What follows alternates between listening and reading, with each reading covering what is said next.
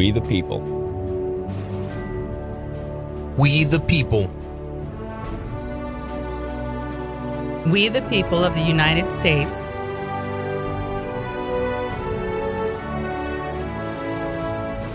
We the people of the United States, in order to form a more perfect union, establish justice, ensure domestic tranquility, provide for the common defense, promote the general welfare, and secure the blessings of liberty to ourselves and our posterity, do ordain and establish this Constitution for the United States of America. In the summer of 1787, 55 men would gather in Philadelphia. They were tasked with fixing the government of the United States of America. Over the course of 4 months, they would debate, argue, refine and prepare the first document of its kind in the history of mankind, an attempt to prove that men can rule themselves by law. Over the next 3 years, the 13 United States would debate the ratification. This is the story of those men and of those times. It is a look at the ideas, the concepts, the debates, and the history of the Constitution of the United States. This is Constitution Thursday. Well, he says President Obama should quit beating up on Americans and fight back against China. Senator Lindsey Graham says that is the way to save American jobs and businesses. The senator calling on the president to support new measures to stop China from manipulating its currency and stealing our jobs. The hero comes, each voice resound his praise. No envious shafts can dare to chill his rays. All hail, great man, who, for the country's cause, flew at her call to protect the laws, but fly once more the Senate House with grace, and crown the state with everlasting peace. The thing that hath been, it is that which shall be, and that which is done is that which shall be done, and there is no new thing under the sun. This week's episode, there is nothing new under the sun. Or is there? Not to put too fine a point on the matter, General Washington was in fact he was very angry. In fact, he was on the verge of losing his legendary cool as he waited, having arrived in Philadelphia some week before, for the convention delegates to gather, as they had been scheduled to do so on the 14th of May, but because of weather, had not been able to complete their arrival. In fact, only 8 had arrived by the start date, and now nearly a week later, there aren't many more there yet. However, there is some rumbling, and word has been received from Providence, Rhode Island, that the state of Rhode Island will be sending no delegates. This, of course, has the general very upset, but there's also other rumblings going on as well. The general is making the party circuit in Philadelphia. It's kind of an interesting social phenomena that doesn't really exist anymore in our world. But at the time, there was no Facebook, there was no internet, there were no telephones, there were no electrical means of communicating at all. And rather than avoid one another, people tended to gather in fine gathering places and in fancy homes. And they would have grand parties and dinners, and as many people as they could possibly fit in, they would. And this is where the networking, the Facebooking of the day would take place in the 1780s. In one of these moments, George Washington had this to say: "I very much fear that all the states will not appear in convention, and that some will come fettered, so as to impede rather than accelerate the great object of their convening, which would place me in a more disagreeable situation than any other member would stand in." General Washington, of course, had reluctantly only agreed to attend the convention because of its stated purpose of reestablishing the government of the United States as a valid government. General Washington had desired a peaceable retirement. He did not desire any further service, and in fact wanted very seriously and very much to avoid any further public service of that nature. But when it became apparent that the convention required gravitas, when Virginia acknowledged the fact that it was going to participate, there was only one name that they could possibly have sent that would have given any validity to the conference. And so many people prevailed upon General Washington to go, including some who wrote him quite extensively that, you really shouldn't go. And you know why you shouldn't go? Because it's not going to work anyway. And you don't want to have your great name sullied by having gone to such an event as this. That letter came to General Washington from men like John Jay, Knox, even James Madison, all wrote to the general trying to convince him that he should go. The letter that seems to have the most impetus on him, however, was the letter that told him he shouldn't go because it wouldn't succeed, and he didn't want his name associated with something that was not successful. The general realized at that point that the writer of that letter, Jay, was probably correct, and that if he didn't go, it would definitely fail. And then questions might be raised about his own unwillingness to be involved. And so the general had made the decision to go. Arriving in Philadelphia on May 13th, he had arrived to a great welcome. Remember, the Cincinnatus Society was in town, which venerated men like Washington, who had the power of the dictator and laid it down voluntarily and walked away.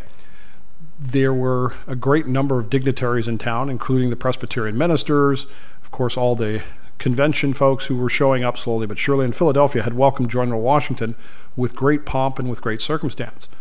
But now, as the delay went on, there was literally nothing else to do but go to these parties at night, in the evenings, where late into the night they would discuss the prospects of the convention and exchange their feelings about what was going on. The general, of course, had heard that Rhode Island was not going to send a delegation, and it became very apparent that this was very, very angering to the general. In some ways, he almost took it seemingly as a personal slight. If you read some of the things that he had to say about it, it almost seems like he took it very personally that Rhode Island, a state which had participated in the Revolutionary War and which he was well familiar with, seemingly just sort of walked away from the other states and refused to send anyone. Of course, this was combined with anger already building towards Rhode Island. Rhode Island was, as it was referred to in those days, a petulant Rhode Island, had a long and stormy history of a relationship with the other states. If you go back to why Rhode Island was founded in the first place, you begin to understand that it sort of had, I don't want to call it an inferiority complex because that's not what it is, but it certainly had an overcompensation complex. Rhode Island, of course, first settled by Puritan exiles, people who had been booted out of Puritan Massachusetts, went to what would eventually become Rhode Island, and when the state was finally formed, it was well known for its behavior that was contrary to what the rest of New England, particularly, would find acceptable. For example, Rhode Island was not an abolitionist state by any stretch of the imagination. Rhode Island was heavily involved in the slave trade. Rhode Island was very dependent in some ways on the triangle, the slave trade triangle, where the slaves would be brought to Africa. Then the traders would bring the molasses up to Rhode Island, where it would be distilled and then sent back over, and so forth and so on. Rhode Island was also very heavily dependent on southern cotton for its textile industry, which was kind of an unusual relationship for New England states in that era.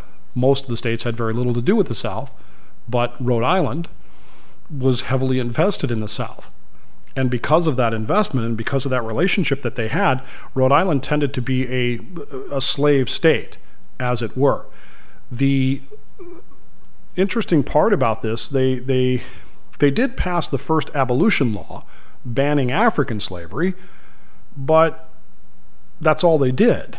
And if you understand Rhode Island, you understand why that matters. That's what they did. They passed a law saying no more African slaves. But they didn't enforce it because, again, the reality of their economy was that they needed it. By 1774, the slave population of Rhode Island was 6.3%. That was twice any other New England state.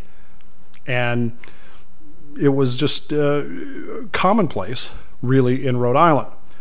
There were several Rhode Island merchant families, most notably the Brown family. And if you're familiar at all with the Ivy League colleges and you're familiar at all with the East Coast, Brown University, named after the Brown family, were actively involved in the Triangle slave trade. In the years after the Revolution, that means after 1783, and the period we're talking about here, Rhode Island's economy depended on that triangle trade. Rhode Islanders would distill rum from molasses, send the rum to Africa, trade for slaves, then the slaves were traded to the Indies for more molasses, and so forth and so on.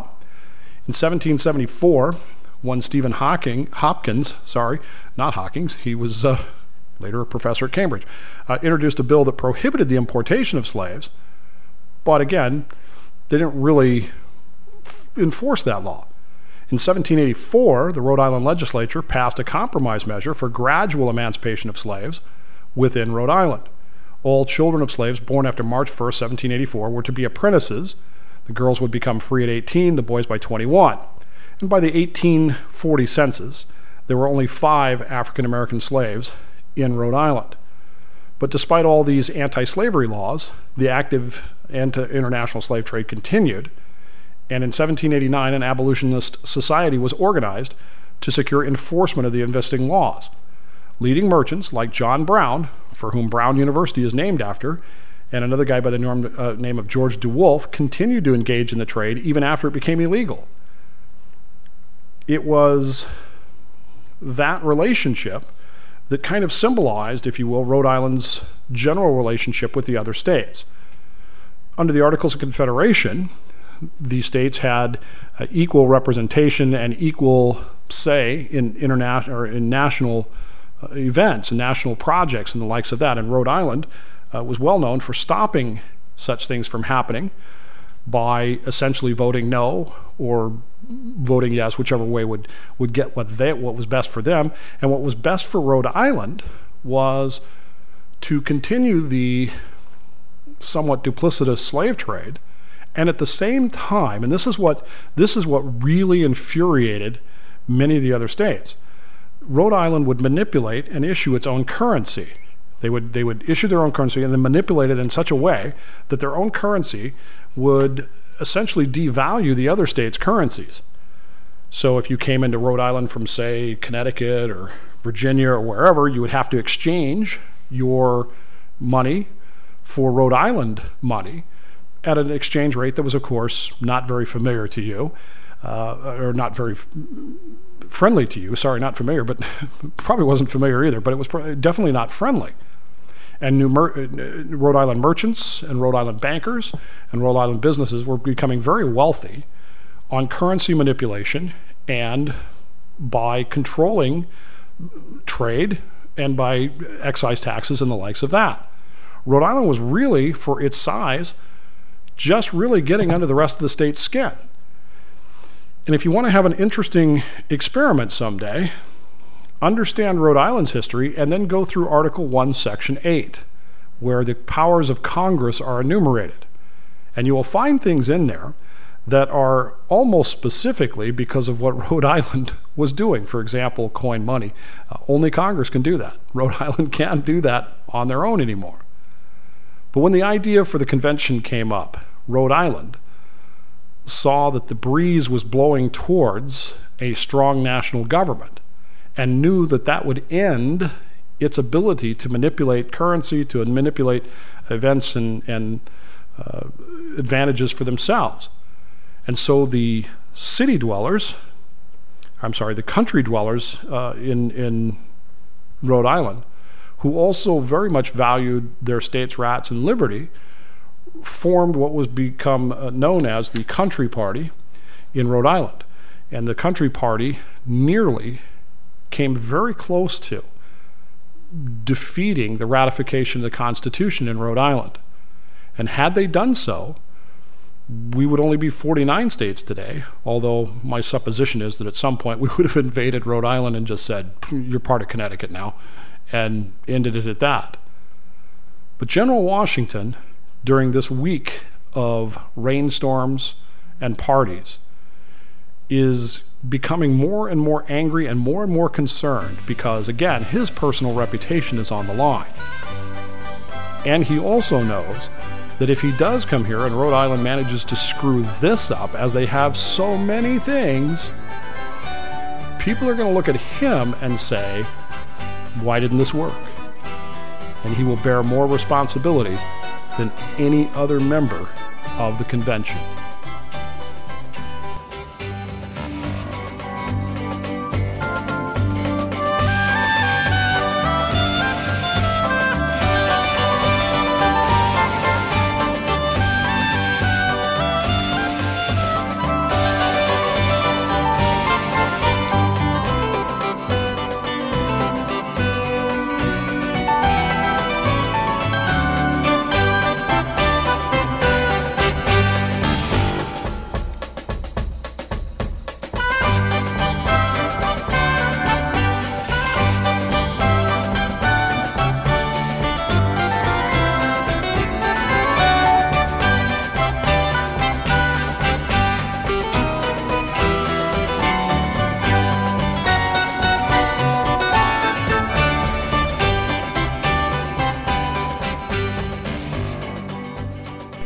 I mentioned briefly that George Washington had been quite received celebratorily when he arrived in Philadelphia. Not only was he hailed, but around the country he was referred to as he was looked to as the man who was going to save the nation a second time. In fact, that poem that you heard at the start of today's show was actually taken from a nationalist paper, a paper that was hoping that George Washington would go to the convention and essentially not allow it to destroy the states and not allow it to form a strong national government. It was actually from a Rhode Island newspaper where they talked about the fact that he needed to essentially leave the State House and restore peace to the states. Don't allow them to do this. That actually came from a Rhode Island newspaper published on May 5th, 1787. The ideas that would be presented were already percolating long before the conventioneers started to gather. And during that first week in particular, when there was literally nothing going on, the convention's delegates had not arrived. There were not enough people to really sit down and start the great work. And so there was a lot of anxiousness and eagerness. And at the same time, there were a lot of parties, and a lot of dinners, and a lot of meetings. Came to pass that the Virginia delegation, led by Washington, had in fact been meeting for as much as 3 hours every day since they all arrived in Philadelphia, or since they began to arrive in Philadelphia anyway. And the purpose of this meeting, the purpose of this 3 hour, as much as 3 hour meeting each and every day during this past week, was to essentially draw up the outline for what Virginia believed should be the new government. In other words, before the convention even started, Virginia, led by Washington and by Madison, were sitting down and drawing up what they believed would be the new government. And of course, it was a strong central government that took power away from the states like Rhode Island and so forth and so on. This caused a row when it was discovered, and it was discovered that Virginia was having these meetings. When that happened, Delaware nearly pulled out of the convention because Delaware, as a small state, felt like Virginia, as a large state, was going to run roughshod over what Delaware's rights and privileges were as a state.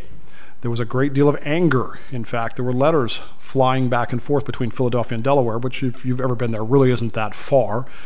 But there was a great deal of communication, rapid communication via horseback going on to try to get more, to try to decide one of two things. Should we have more delegates here from Delaware to try to argue in favor of this, or should we, in fact, pull out of this convention, as Rhode Island has done, at a protest for what we suspect Washington and the Virginians are planning to do to the nation. Delaware would eventually decide to stick it out, but there was always a great deal of suspicion looked upon with the smaller states in particular, because they were concerned once it was known that the Virginians were, in essence, plotting behind everyone's back, although not quite, that Machiavellian. There was a lot of concern that the larger states were just going to simply run roughshod over the smaller states and enforce their will upon them. And it's not an invalid concern if you think about what's going on here. In the broader scheme of the Constitution, in the broader scheme of the country at that point, it's clear that the Virginians have a goal here. It's mostly the Virginians and Maryland and that center section of the country, if you will, minus Delaware, that have really pushed for this. The Annapolis Conference a few months earlier, that have really, they control the Chesapeake Bay. They have a lot at stake. And the belief is that they're willing to enforce their will. And there's a lot of concern. The letters that are being sent back and forth by Delaware are telling in that there's just a lot of fear. And when you throw in Rhode Island refusing to send anybody, when you throw in Samuel Adams, when being asked by a reporter why he wasn't going to the convention, saying, quote, "I smelt a rat," you have to come to the conclusion that this first week of this convention has not gotten off to a good start. It really hasn't. In fact, everything that pretty much could go wrong has gone wrong. Delaware is on the verge of leaving. Rhode Island isn't showing up. And the word is getting out that the Virginians are plotting in secret, although not quite as secret as they had hoped, that they're going to get their way. Now, I don't believe for a minute that the Virginians ever thought to themselves, yes, we're just going to enforce something here. I don't think that that was ever their idea. But unfortunately, when things happen like this, particularly in these kinds of situations, it's easy for things to be misunderstood, misinterpreted, misapplied. And as General Washington makes his rounds in the evenings for the inevitable dinner parties and socializing events that are going on, the questions are no doubt being asked. General, I heard the Virginians are meeting. What's going on? General, the Rhode Islanders are not coming. Why are they not coming? General, what do you think of Delaware sending their letter? The rumors, General, these are rumors. What do you think? Combined with, having to be both diplomat as well as delegate, meant that things were very heated in those first non-accomplishment days, as it were, of the convention. And of course, it is this Virginia plan that is going to be the focal point, I guess, really of the next few weeks for the convention and the next few discussions about what's going on. The so-called Virginia plan was drafted by Madison. It would later become known as the Randolph Plan, or perhaps the Large State Plan. It was a plan that was notable for its role in setting the overall agenda for the debate, and particularly for setting forth a population-weighted representation in the national legislature. This was something that, again, up to this point really hadn't been done. The Continental Congress and the Congress under the Articles of Confederation wasn't really handled that way. And with time on their hands, with time waiting, Madison drew up this plan, and of course then they started having these meetings, and eventually it would be Edmund Randolph who, in a couple weeks' time or next week's time, is going to present this to the convention. When we get there, of course, this is going to cause another set of problems, but it is eventually what will wind up happening downstream. If you were to look at the Virginia plan in detail, you would recognize some of the ideas that will eventually come out as the constitutional government of the United States. But there are some things that you won't necessarily see. So you've got 13 states that have the 13 state legislatures. The 13 state legislatures send stuff to what is known as the second branch of the national legislature. The 13 states elect the first branch of the national legislature. Tax proposals have to be approved by both branches of the national legislature. Then this is sent on to a national executive, which is limited to one term. The national executive then is overseen by a council of revision, which then goes to a court. It's not called that, but it's called the Supreme Tribunal.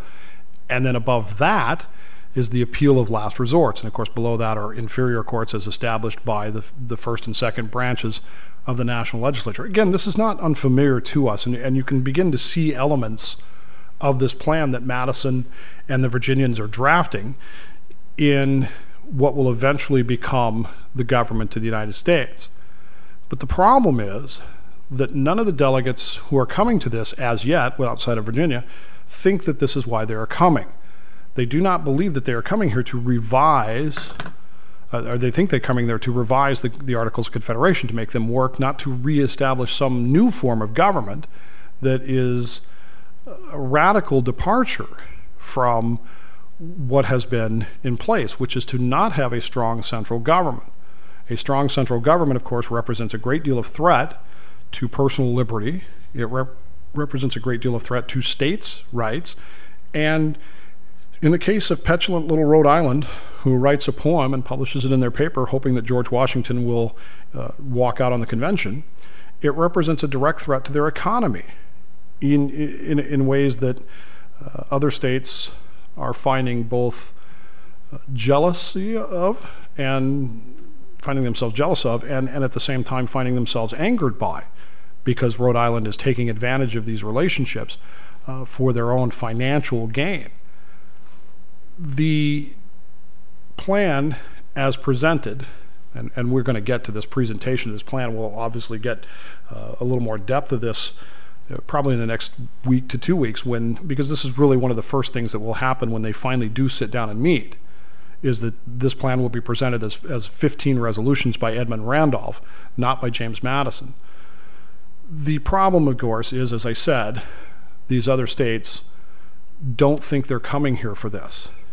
And when they find out that the Virginians are plotting this strong central government, all hell begins to break loose. And now the parties and now the social functions aren't quite as much fun anymore, because the questions are coming thick and they're coming fast. And unlike certain political candidates of today who brush off questions from the public, these men didn't necessarily feel like they could. And so they had to have something to say, and they had to have something to say soon, because eventually this was all going to come out of the convention, and eventually they were going to have to answer to the people for what they had suggested. And really, in a strange way, what the Virginians were actually suggesting here was, in some ways, hold on to your hats here, in some ways, it was so radical as to be considered treasonous by some. They were essentially about to recommend that the United States of America, the Confederacy as it was, be dissolved. Now, granted, they were about to also suggest that it be reformed as a republic, but not everybody was listening to that side of the equation, were they? Her father, he makes cabbage nets, and through the street must ride. Her mother, she sells laces long to such as please to buy her. But sure such folks could never get so sweet a girl as Sally. She's the darling of my heart, and she lives in our alley. Of all the days that in the week I dearly love but one day, and that's the day that comes betwixt a Saturday and Monday. For then I'm dressed all in my best to walk abroad with Sally. She's the darling of my heart. Among the other items discussed at the numerous social gatherings in Philadelphia in the week since the convention had been scheduled to convene was, of course, the news of the rebellion in western Massachusetts in the past year, led by Captain Shays. We've talked at great length about Shays' rebellion and the influence that it would have over the Constitution as a whole later on. But it's intriguing to see the discussions at this point because, again, in this particular week in 1787, there was no Constitution as yet.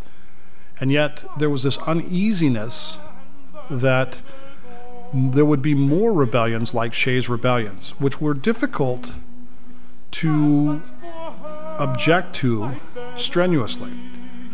I think the closest thing I can find in some ways to Shays' rebellion, the closest contemporary event of the nature of that, in the way that it had shaped public opinion, in the way that it has changed governmental activities, is really Edward Snowden. Now, whether or not you think Snowden is a hero or not, you really look at him, if you're looking intellectually honestly at him, you look at him with two different eyes. There's a side that is uncomfortable with the fact that he committed a crime, what is clearly a crime. He stole materials that did not belong to him. He stole those materials then, at least by his own statements, to protect the Fourth Amendment. In other words, to protect our rights, which, like Shays' Rebellion, the men of Shays' Rebellion were rebelling against the government of the United States to secure rights that they believed that they had fought for and won during the American Revolutionary War. So they were once again taking up arms, which is bad, against the government, which is treason, to secure that which, those liberties that they believed that they were entitled to and had won, which is, of course, good.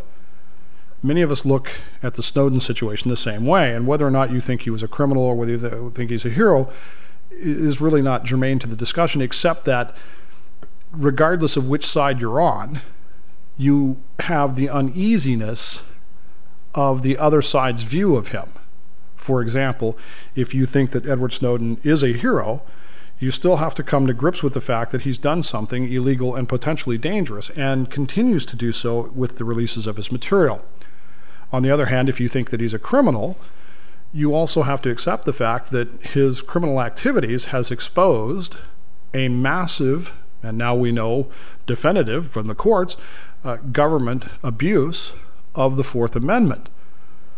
And so, much like Shays' Rebellion, there's a certain recoiling of disgust with what has happened, and yet at the same time, a nagging feeling that we had better learn something from this, and we'd better think about how we're doing things going forward, because clearly a weakness has been exposed. And in Shays' Rebellion, of course, did much the same thing, although in the polite meetings of Philadelphia society, the discussions were probably more along the lines of, General Washington, what say ye of these men of your former army who have now taken up arms against the government of the United States? Oddly enough, Washington didn't seem to feel like there was much to be concerned about with this. Later on, with the Whiskey Rebellions, he will be much more engaged. But with Shays' Rebellion, he seems to be looking at this, along with most of the Virginians, he seems to be looking at this with a great deal of concern. Because again, they did fight for these rights. They do want these rights secured. And the states are not securing them. The states are not protecting them, and in fact, in many ways are abusing them. That exposure of those failings of the states has to have a certain weight to the whole matter. And so as they discuss this in the polite circles of Philadelphia society during this week as they're waiting, there's that constant kind of concern. What can we do to prevent this in the future? With the knowledge that we do have to prevent it, we do have to change something so that these sorts of abuses don't happen. But what can we change? And perhaps questions such as, General, will your Virginia plan, with the plan that Madison is drawing, address that? Will it protect the rights of men like Captain Daniel Shays and his men who objected? Will it prevent such a rebellion from happening because there won't be any need for it? Those are the concerns that many of the people have as they wait in this week. Meanwhile, John Dickinson, as I mentioned, will be a representative from Delaware who has not yet arrived. George Reed is there, however, from Delaware, and he becomes aware of the Virginia plan. And he fires off a letter to Dickinson, who is still in Delaware. And again, as I don't mean this facetiously, but if you've ever been to Philadelphia, you know that Philadelphia is literally a stone's throw away from Delaware. So we're not talking about light years here. We're talking about a few hours ride on a horse to get this information to and from. Mr. Reed sends a letter to Dickinson saying, I suspect it to be of importance to the small states that their deputies should keep a strict watch upon the movements and propositions from the larger states, who will probably combine to swallow up the smaller ones by addition, division, or impoverishment. The Delaware delegates were strongly in favor of overhauling the Articles of Confederation, and they had agreed to serve for simply that purpose. They wanted nothing else other than a revision of that. But the credentials issued by the state of Delaware forbid them to agree to any revision of the Articles that denies the small state equality of voting in a national Congress. Now, this is important to keep in mind that not only did the states choose the delegates that they were sending to this, but they gave them very strict instructions as well. This is how, this is what you can vote for, this is what you cannot vote for, this is what you can do, what you cannot do. And some of these delegates are actually going to set aside their state's instructions to proceed with what they will think eventually of the Constitution as it's finally formed. It's interesting, of course, to watch these men all under the shadow of George Washington. But they have become men who we should remember as well. John Dickinson especially. John Dickinson was the pen man of the Revolution. He was born in 1732 in Maryland. He was the second son of Samuel Dickinson, a prosperous farmer, so forth and so on. He was educated in England, London's Middle Temple School. He returned to Philadelphia, became a prominent lawyer, and eventually his superior education and talent propelled him into politics. In 1760, he served in the Assembly of the 3 lower counties of Delaware.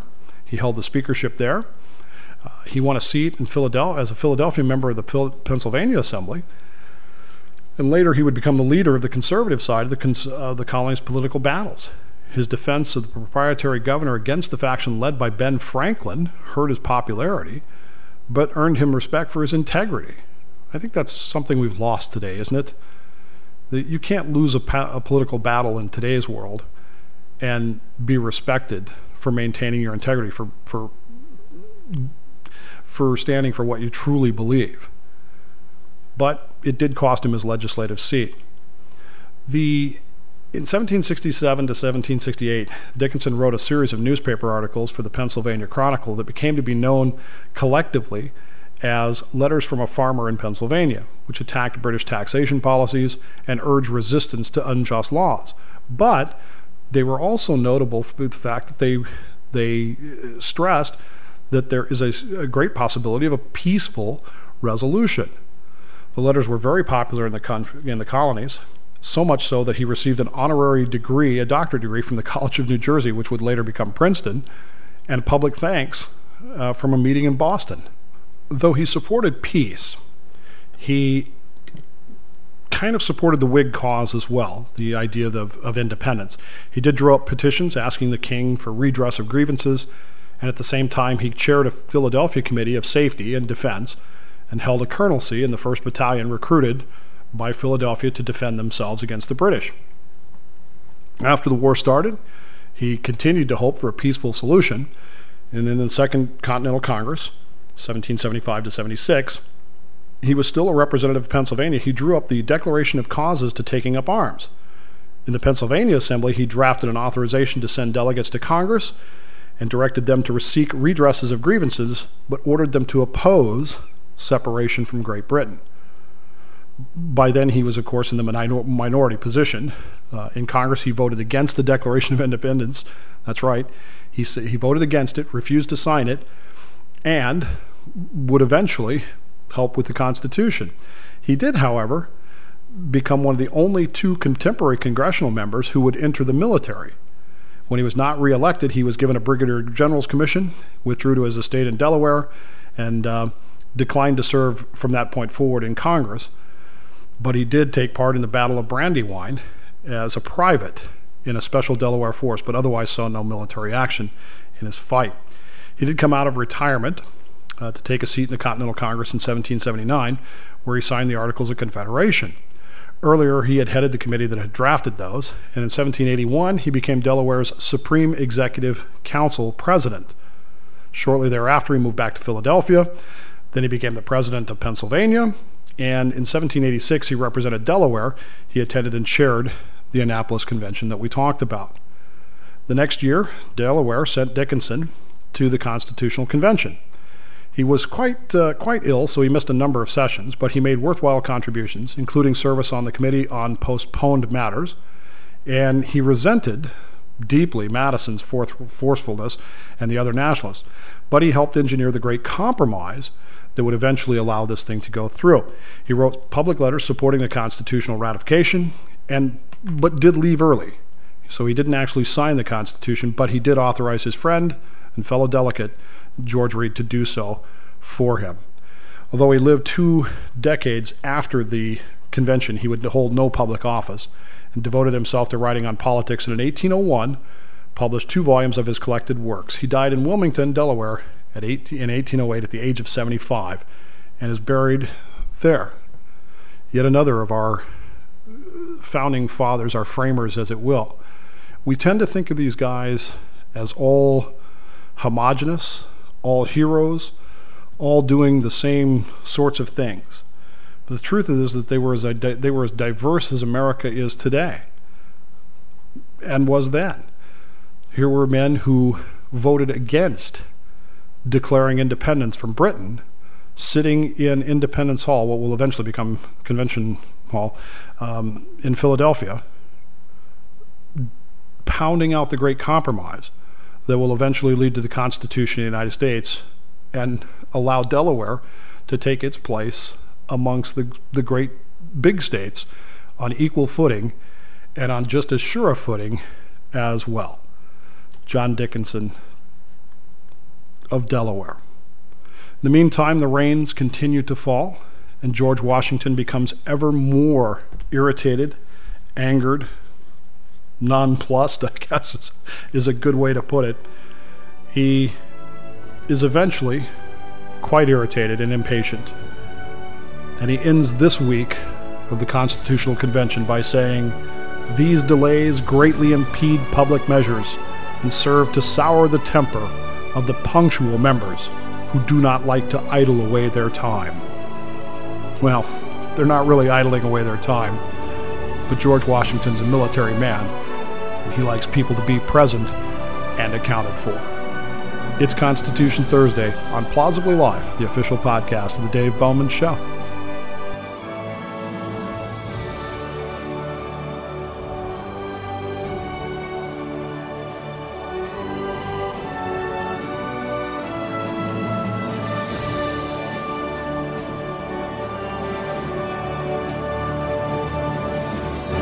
Constitution Thursday is a feature segment on Plausibly Live, the official podcast of The Dave Bowman Show, a Slippery Fish Entertainment production for the Podcast 99 Network. Copyright MMXV. All rights reserved. For more information, log on to constitutionthursday.com.